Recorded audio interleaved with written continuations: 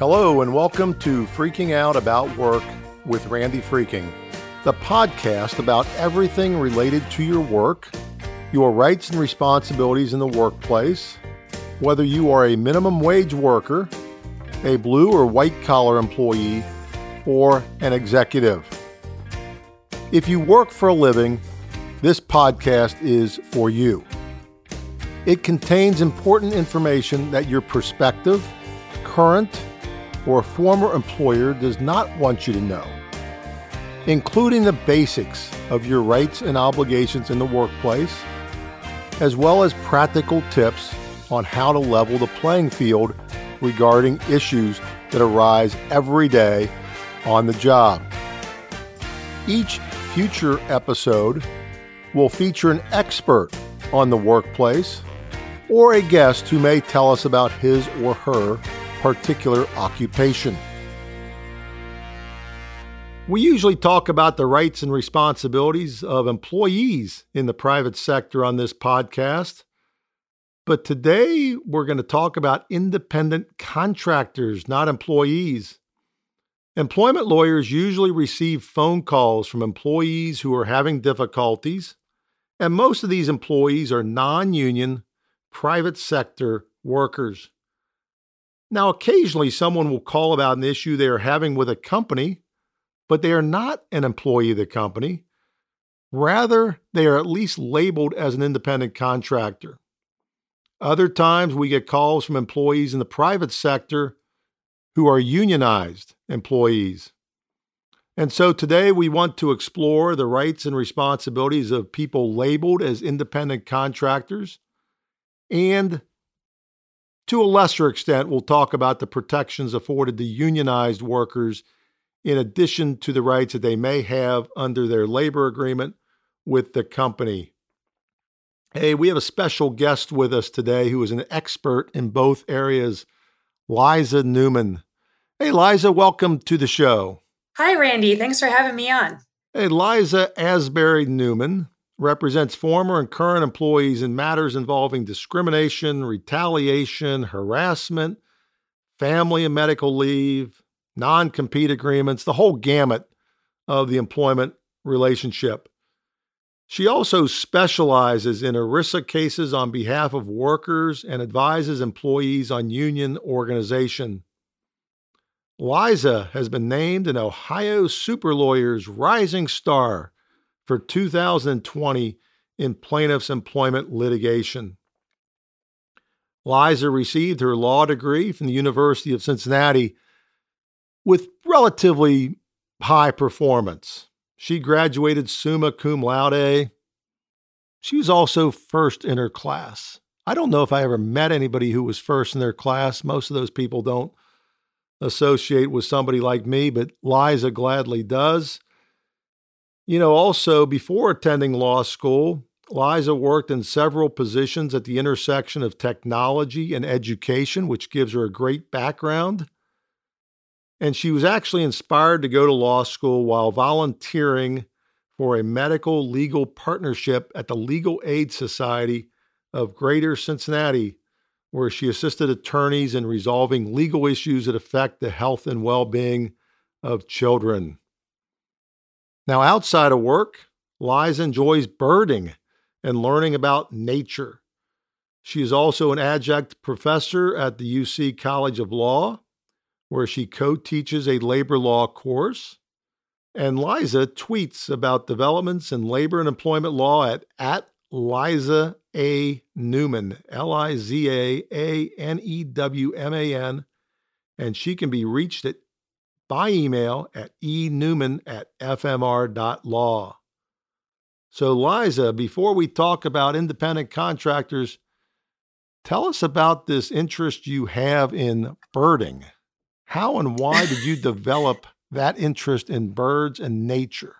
Well, Randy, that's a very timely question because I keep a life list of all of the bird species I've seen, and I've been stuck at 199 for 2 years.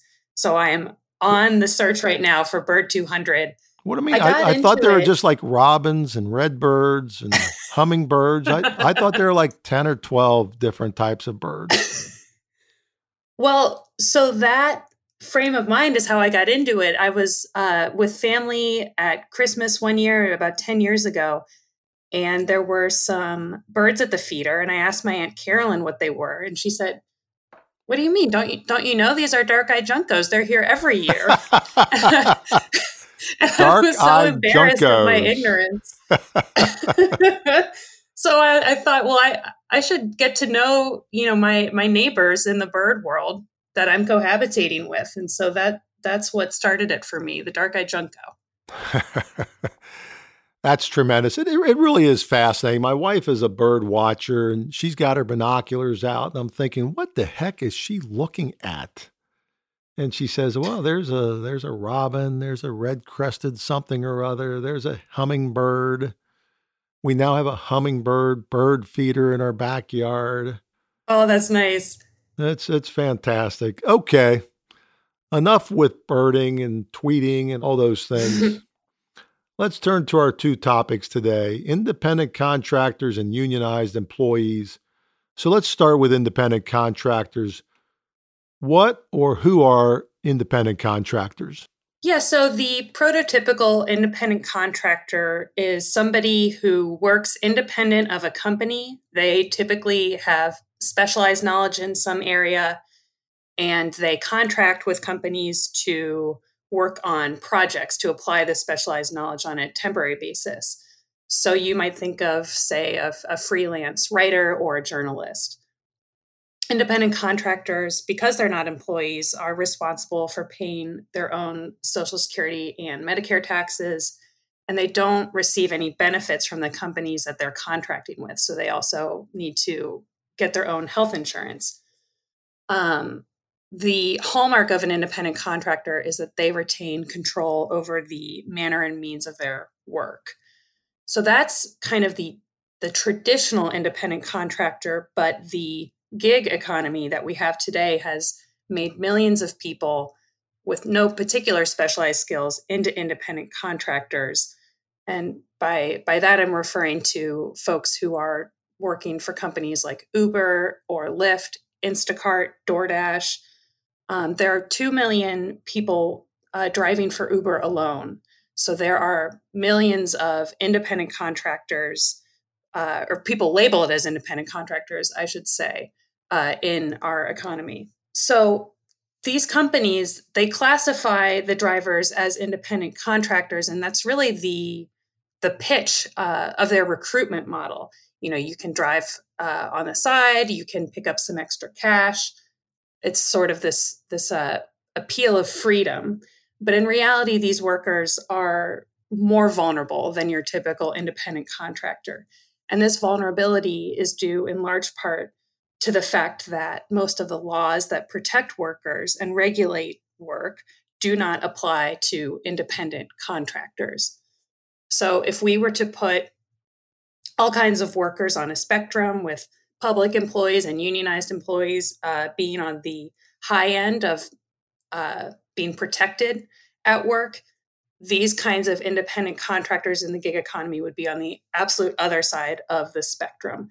They are some of the least protected workers. Now, we call them independent contractors. Do they typically have like a contract with a company, like a written contract, or is it all oral, or how does that work? Yeah, so typically they would have a written contract with the company that they are contracting with, and those contracts would specify their status as a contractor rather than an employee. And so if you're the kind of worker that is an independent contractor on purpose, that is your aim, that's something that can be negotiated. So you can negotiate, obviously, your pay, how you're paid, things like that. So that's something that an attorney can be helpful for in reviewing those kinds of contracts and negotiating the terms. Okay, so how does the law treat independent contractors differently from regular employees? Super, super differently. As I mentioned, the laws regulating work generally do not cover independent contractors at all. And I just want to specify here, the label, and I'll get into this in a couple minutes, the label is not going to be determinative. So when I'm saying the law doesn't cover independent contractors, understand that what I mean is these are folks that are, in the eyes of the law, actual independent contractors. Okay. So by way of an example, let's take a rideshare driver, so somebody who is driving for a company like Lyft or Uber. So I was thinking about, let's say, my dad, who is almost 80. Let's say he's out of work. He wants to start driving to make some income. If his application were to be screened out by the company due to his age, he would have no recourse under the Age Discrimination and Employment Act. Yeah, it's obvious age discrimination. Yeah, even though it is blatant age discrimination, he would not be protected because the ADEA, as you and George discussed, doesn't cover independent contractors. It covers employees and applicants for employment. Another example would be, let's say, a driver who's driving 60 hours a week. They're not entitled to overtime because the Fair Labor Standards Act doesn't apply to them. And for the same reason, they could end up making less than the minimum wage for their driving. Another consequence, let's say you've got some drivers who band together to try to bargain collectively for better pay. Or let's say some drivers go on strike because the company has unilaterally changed the terms of their pay. Normally, if these were employees, that would be protected concerted activity, and there would be laws that would stand in the way of their being terminated for that activity. But the National Labor Relations Act doesn't apply to independent contractors. So under these circumstances, these drivers could be fired for that activity. And lastly, if a driver were to get in an accident while driving for the company, normally, if that person were an employee, they could get workers' compensation. Not so for independent contractors. They're on their own. So there's just trade-offs. If you're an employee, you get these legal protections. If you're an independent contractor, it's like your own little business, and you're essentially a business person. What about something like sexual harassment? What if a manager of a company that hires an independent contractor sexually harasses the independent contractor? Do the sexual harassment laws apply? So they don't. It's kind of crazy. No, they would not. And I was researching this in terms of rideshare companies. The turnover for women drivers is far, far higher. And one of the guesses as to why was that women were being sexually harassed by the folks that they were picking up for rides, but the company didn't have to do anything about it.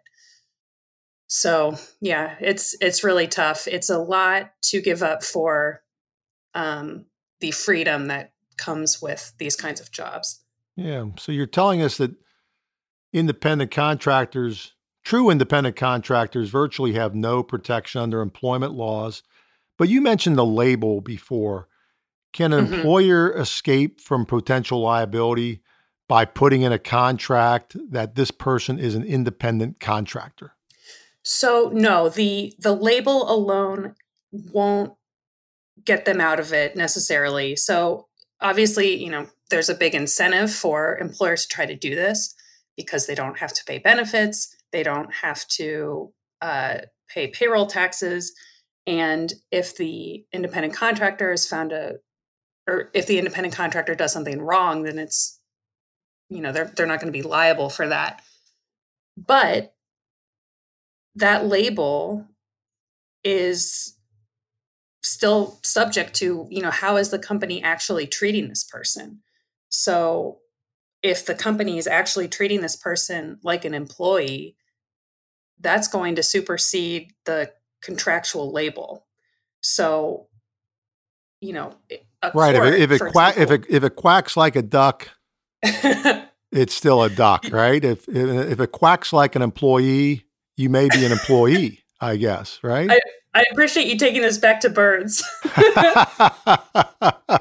Are there any cases that would illustrate this point to our listeners?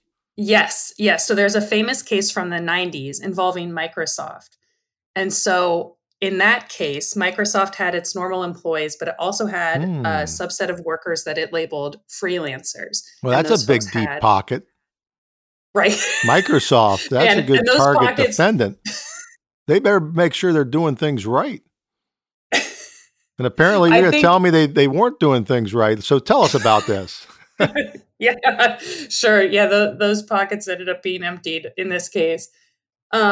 Okay, so the freelancers were supposedly hired to work on special projects rather than to work indefinitely for the company.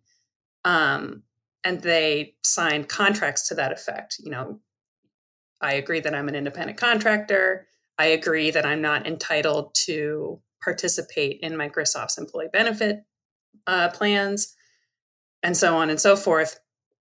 But Microsoft failed to treat them like independent contractors. They basically just integrated them into the workforce. So Hmm. these so-called freelancers shared supervisors with regular employees. Hmm. They worked on the same projects. They didn't have much independence at all. Even their equipment and supplies were given to them by Microsoft.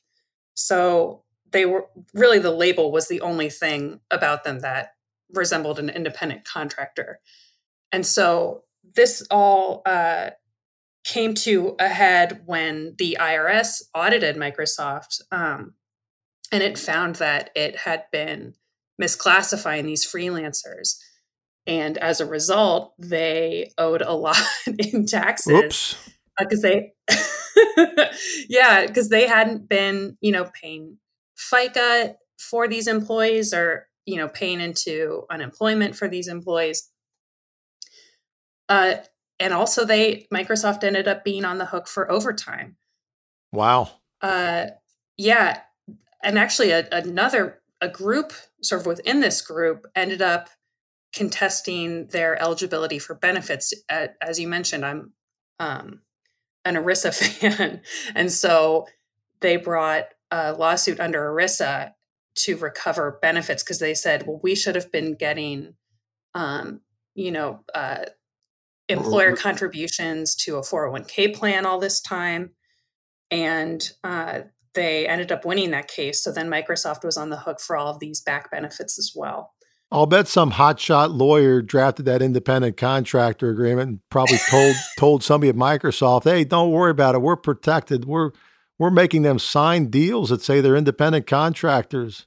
I bet that guy gets no sleep at night, or that person. That's right. So the reason that Microsoft lost on these cases was because the courts don't look at the label and say, oh, okay. They actually look at who is controlling what. So are the independent contractors in control of their own work, or has that been taken by the company? So who controls the manner and means by which the work is done is going to matter much more than a label. Yeah, I was thinking about this as I was preparing for our little episode today, Liza. And, we talk about Microsoft, that's a huge multinational company. I had a case 30 years ago involving a much smaller organization. It was called the Queen City Umpires Association. And this association was responsible for, getting umpires out to, umpire men's softball, girls softball, etc. And actually the issue in that case was whether or not the umpire of a men's softball game was an employee of the Queen City Umpires Association. Now, in that case, the Queen City Umpires Association actually won, and their defense was that the umpire controlled the manner and means of his performance. They told him what uniform to wear. They told him where to go to umpire the games. But when he got on the field to umpire the game, nobody could control him. So he controlled the manner and means of the performance of his duties, which I just thought was kind of interesting. Not quite as significant as the case against Microsoft. But that employee Well, that independent contractor actually got hurt doing the game, doing one of the games. And so the issue was he entitled to workers' comp? And the court decided he was not entitled to workers' compensation because he truly was an independent contractor. So it kind of illustrates the point that all of these things are kind of fact specific, as most cases are, I guess, in the law. So that seems like too narrow of an analysis. Yeah, he can call balls and strikes on his own, but that's just, well, I don't know. As you know, those kind of disputes make for America's favorite sport, litigation. Lawyers can find good arguments on both sides, and sometimes the best argument doesn't prevail, as we both know. Yeah. Rightly or wrongly. So what about, you talked about independent contractors and how they're kind of independent business people, but are they allowed to compete with the company that they're working for? They get a contract with somebody, they're truly an independent contractor. Can the company prohibit them from competing? No, the company cannot. If they do, then that's inconsistent with the independent contractor status. So an independent contractor is free to work for any number of businesses or companies. The only caveat to that is that they have to honor the intellectual property of the clients or companies that they're working with. So if they encounter proprietary information, confidential information, they can't exploit that in their business. Well, that's kind of commonsensical, isn't Sure. it? So a lot of people sign these independent contractor agreements. They go along, everything's hunky-dory, and then a problem develops down the road and they're mistreated in some fashion or another. Is there anything that an independent contractor can do legally? You mentioned the Microsoft case, but what would you advise an independent contractor to do that thinks they're really being kind of controlled rather than give them freedom? So I would advise that person to seek out an employment attorney to look at the facts of the case and determine whether there's an argument that actually they are an employee in the eyes of the law. So, if that were the case, the person should be prepared to talk about, a lot of details about their work, because as we've discussed, it's very fact specific. So, be prepared to talk about all of the ways in which the company is controlling your work, even down to the supplies that you use, because those are the factors that a court's going to look at to determine that.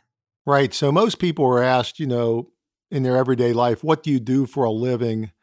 If they come into your office, they should be prepared to give a lot more detail about what they do day in, day out, who tells them what to do, what kind of reports they have to do they have to fill out timesheets, things like that.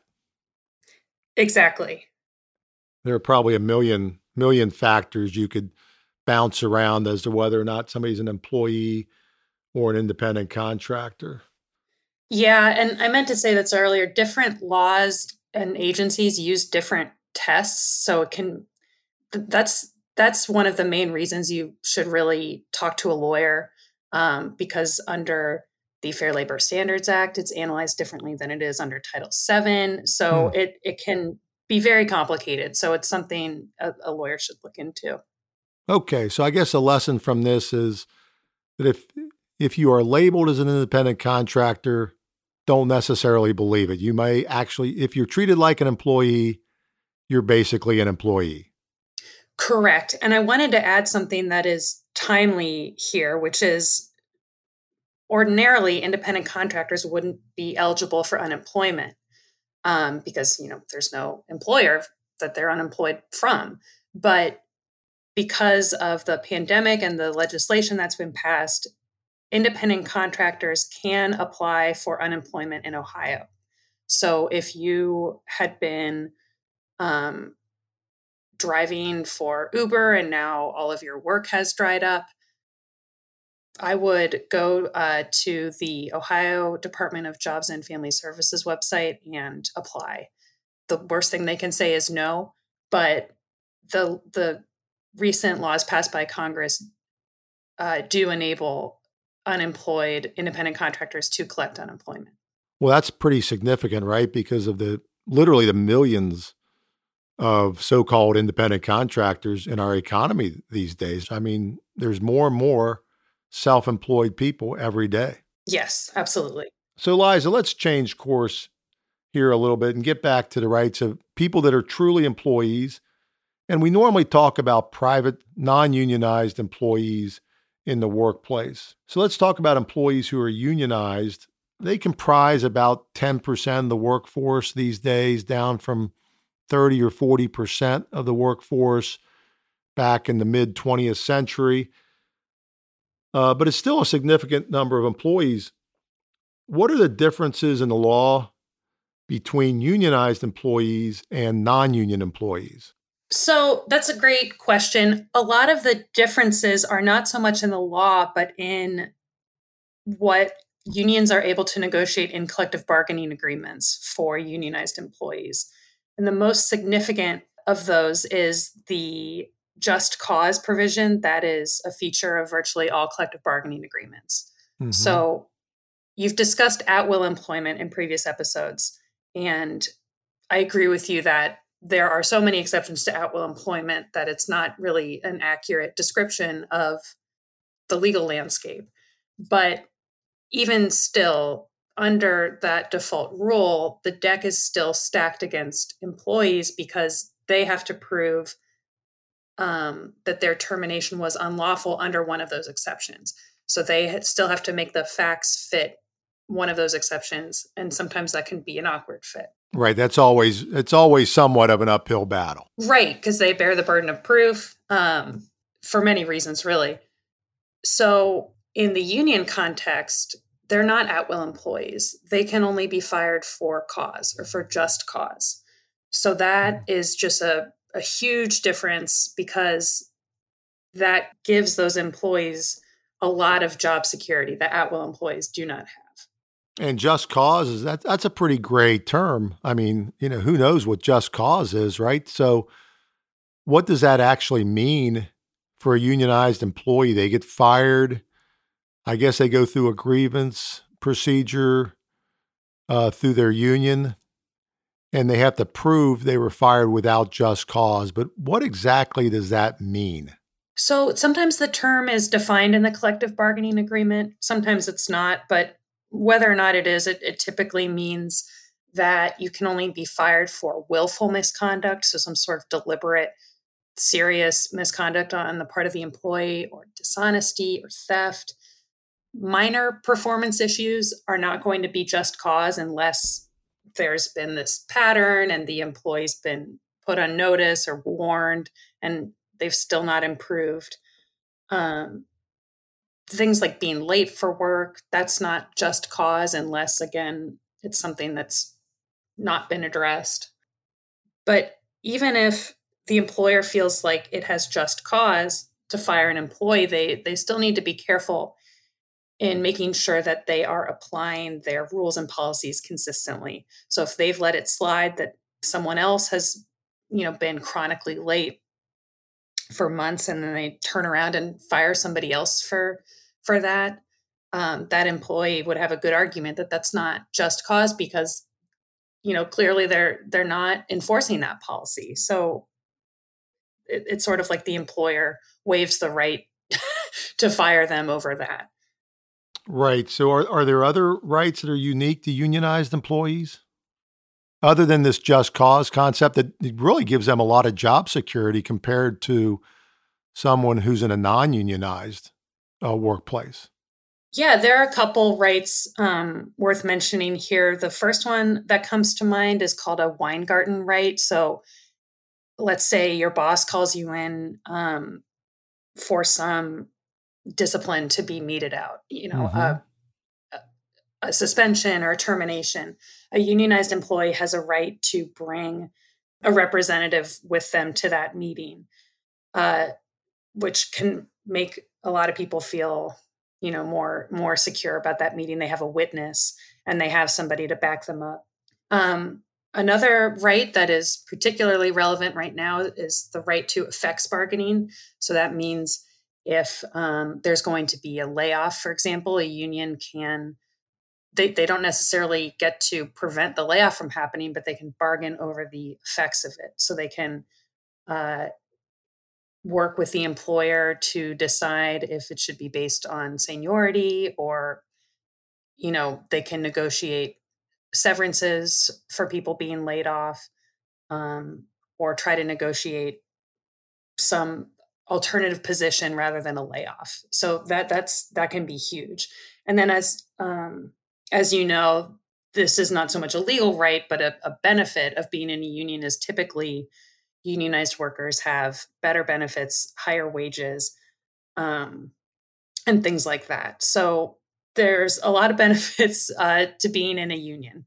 So what about the grievance? I mentioned briefly the grievance and arbitration procedure. How does that work, and how is that different than what a non-union employee has to go through in order to get his or her job back or some kind of damages from a wrongful termination? Yeah, so for a non-union employee, they get terminated. They need to, if they want to challenge the termination, typically they need to hire a lawyer who can advise them on what sort of approach to take, whether to allege employment discrimination or some sort of public policy claim. In the union context, where there's a grievance procedure in the collective bargaining agreement, that employee can grieve the termination, meaning they sort of object to the termination, and that can then be reviewed by the union and the employer. And so the termination can be overturned if it was unfair. If, it doesn't have to be illegal, but just if it wasn't fair, if the employee should be given another chance. And sometimes, if the employer doesn't agree, it can be taken all the way to arbitration. And if the employee is reinstated, then they will get back pay for the time that they were out of work. So how does arbitration differ from a non-unionized employee's right to go to court? What is arbitration as opposed? Do you have a judge? Do you have a jury? How does that work? So arbitration is pretty different. It's less formal than like a trial in court. The rules of evidence, the rules of civil procedure don't apply, but you can still have witnesses that can, give their testimony, and you can present evidence.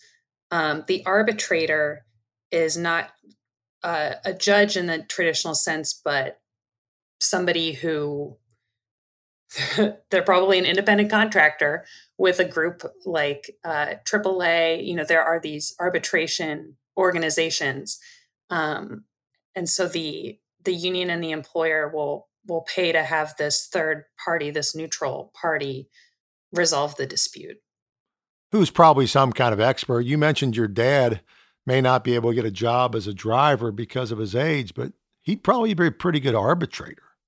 I've suggested that to both of my parents. I think that would be a really good gig for them. They could be a gig worker as an arbitrator. They could be an arbitration power couple. They could be a panel, good cop and bad cop. That would be very interesting. I think Bob Newman or Mary Asbury, I'd like them to be good arbitrators. I mean, normally they have some kind of legal background, right? It's a retired judge, a retired lawyer. Not necessarily, I suppose. It could be like a union negotiator. Could be a management. It could be an HR person, I suppose. It can be just about anybody can be an arbitrator. That's true. They just have to be selected they have to be trusted, I guess, by the union and company to make a fair decision. That's right. Yeah. Typically the union and the employer will agree to the arbitrator through some sort of ranking process. So it's somebody who the parties agree is going to be fair to both of them. Well, I suppose they better be fair, because if they're always screwing one side or the other, they're probably not going to get selected very much. Right. So they have to kind of even the scales, I guess. Hey, anyway, so unionized employees have one clear advantage over non-union employees, and that is they can challenge a termination as just being unfair or without just cause.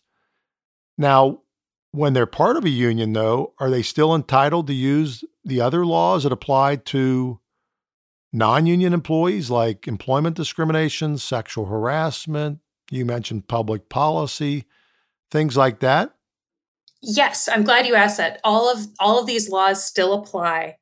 It basically gives the union employees two bites at the apple because they can challenge a termination under the just cause standard, and if that fails, they can challenge it under one of these laws that you've mentioned. But just cause is always going to be easier for the employee. So if they can't meet that standard, it's probably pretty unlikely that they're going to be able to win under another theory. Mm-hmm. Um, Yeah, I think I'd probably advise somebody to go through the union process first. That sounds easier to prove that a termination was unfair rather than discriminatory. for sure. One other issue that comes up here is that collective bargaining agreements can waive an employee's right to go to court um, for, let's say, a Title VII claim. So let's just say a gender discrimination claim. It is legal in a collective bargaining agreement to force those claims through arbitration. So that can be a disadvantage depending on your views about arbitration. But in the labor context, arbitration tends to be more fair than in the non-union context, because in the non-union context, the arbitrator is typically being paid by the employer. The individual worker doesn't have the cash to pay the arbitrator. The arbitrator has a financial incentive to find in favor of the employer. So that can be really tough. The employer is going to be a repeat customer of an arbitrator, whereas an individual is very unlikely to be a repeat customer. So I tend to view arbitration in the labor context more favorably than I do in our typical work with individual employees. Okay. Hey, Liza, in previous episodes, we've talked about what is called protected concerted activity. And that's basically when two or more employees band together to improve their working conditions in some manner. Now, if employees do that, if they engage in that kind of activity, unionized or non unionized, can the employee do anything about it if the employer retaliates against the employees for getting together to improve their working conditions? Yes. So the remedy for that, or what they should do is they can certainly talk to an attorney to get advice on what to do, because there may be other rights and laws implicated by this. But the thing to do is to go to the National Labor Relations Board, which in Cincinnati is in the federal building. Um, and you can file an unfair labor practice charge, because retaliating against a worker for protected concerted activity, that is an unfair labor practice. So you don't have to be in a union to do this. Anybody can do this. Actually, you don't even have to have standing really to do this. So if I witness that workers are being retaliated against for protected concerted activity, I can file an unfair labor practice charge. Sort of like, giving a statement to the police or something. I'm saying, hey, I saw the law was violated here. And then the labor board will investigate it and handle it. It's sort of taken out of the hands of private attorneys. The labor board prosecutes the case, and they can get back pay and reinstatement for a worker if they find that there was an unfair labor practice committed by the employer. Okay, so there's lots of job security rights that unionized employees have that non-union employees do not have. So if a workplace is not unionized, how can an employee go about getting a union? Well, I would recommend the first thing would be to gauge the interest of other coworkers and form a committee across the spectrum of workers to make sure that different interests are being represented, to make sure that you have broad support in the organization.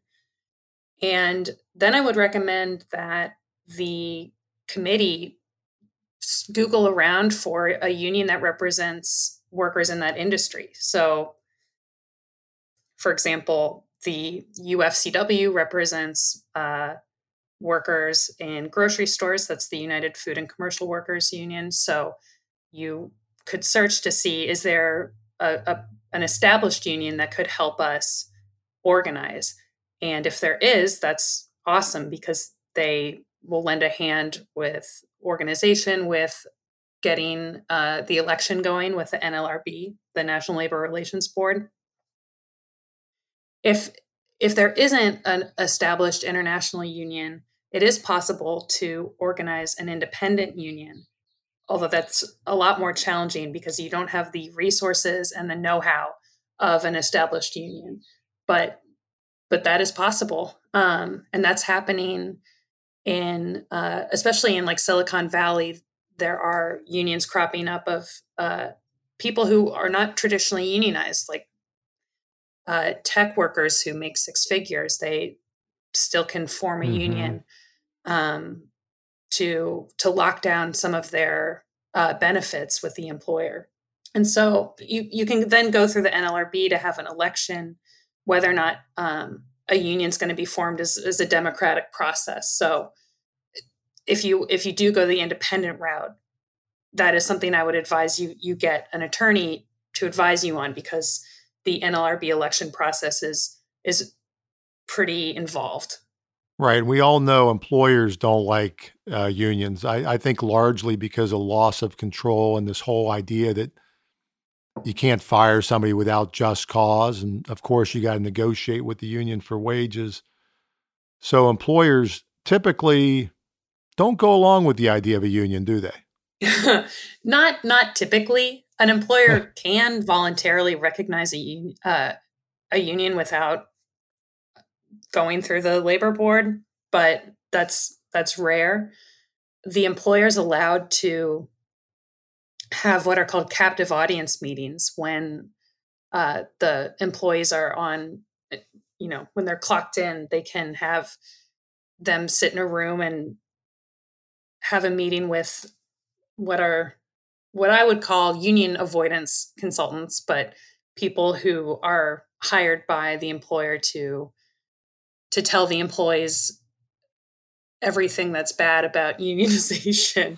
And the union doesn't have a right to the same thing. They used to, but that's not the law anymore. So the employers do definitely have a shot at trying to convince their employees otherwise by forcing them to go to these meetings. Yeah, it's really kind of amazing how, in the late 19th century, mid 20th century, unions were pretty prevalent. They've declined substantially over the years, but maybe there's going to be a little bit of a comeback today. I guess we'll find out. Hey, Liza Newman, that is really good information today. We talked about independent contractors.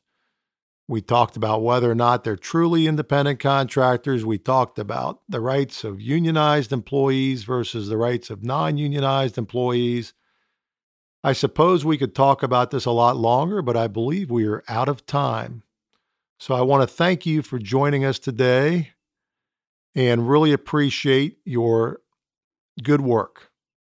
Thank you, Randy. Thank you so much for having me on, and congratulations on your successful podcast. All right, there you go. Thank you, Liza. Thanks. Talk to you later. Ladies and gentlemen, that concludes this episode of Freaking Out About Work with Randy Freaking, the podcast about everything related to your work, your rights and responsibilities in the workplace, whether you're a minimum wage worker, a blue or white collar employee, or an executive. I hope you have enjoyed this episode and will tune in next time when we explore more about working. I want to conclude this episode from Studs Terkel that I find valuable. Quote, "Work is about a search for daily meaning as well as daily bread. for recognition as well as cash, for astonishment rather than apathy. In short, for a sort of life rather than a Monday through Friday sort of dying, unquote. Let's hope that we can all find daily meaning as well as daily bread and recognition as well as monetary benefits. See you next time on Freaking Out About Work, and please spread the word if you have enjoyed this podcast. Tell your friends how easy it is to go to freakingoutabout.com. And Freaking Out About is all one word. Thank you, everyone.